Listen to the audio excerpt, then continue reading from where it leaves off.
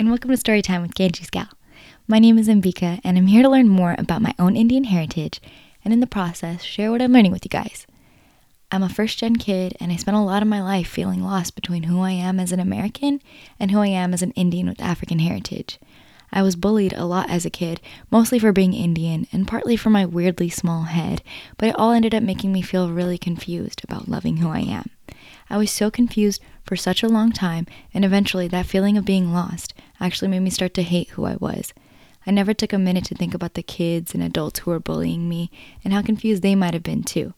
But anyways, I'm grown now. I've had enough time to process my experiences as a kid, and I'm finally ready to start learning more about who I am and the stories from where I come from. So I figured, why not try to document this whole process? I'm pretty sure I'm not the first confused kid out there, and I know I'm not the only one who wants to learn more about Hindu gods and goddesses, so I'm really just here to share what I'm learning with you guys. Here goes.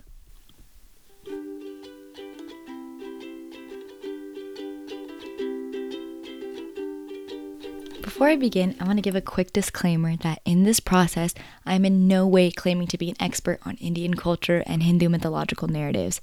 I'm just retelling the stories I grew up reading and hearing about, and I guess adding my own interpretations of it. I'm going to try my hardest to do it right and back up my stories with research, but I know that with something as diverse as Hindu mythological narratives, there are a lot of versions to every story, especially depending on where in the world they're told. A story in South India is going to have a different plot line than it's going to have in North India, and likewise depending on which school of Hinduism the storyteller's coming from. That being said, I acknowledge that I'm not going to be spot on with my storytelling, but please bear with me. I'm still learning, you're still learning. This is just a learning process altogether. Thank you so much for listening. I really appreciate it.